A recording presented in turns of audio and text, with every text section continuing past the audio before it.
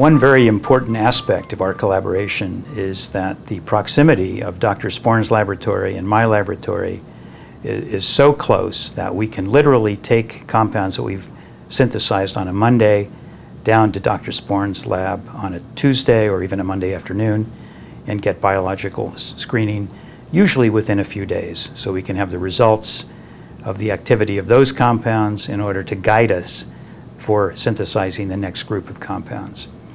And this kind of collaboration, I think, is very rare.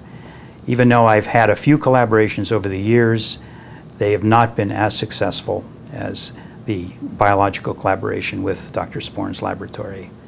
In addition, Dr. Honda, my synthetic chemist, works very closely, or over the years has worked very closely with the research associates in Dr. Sporn's lab.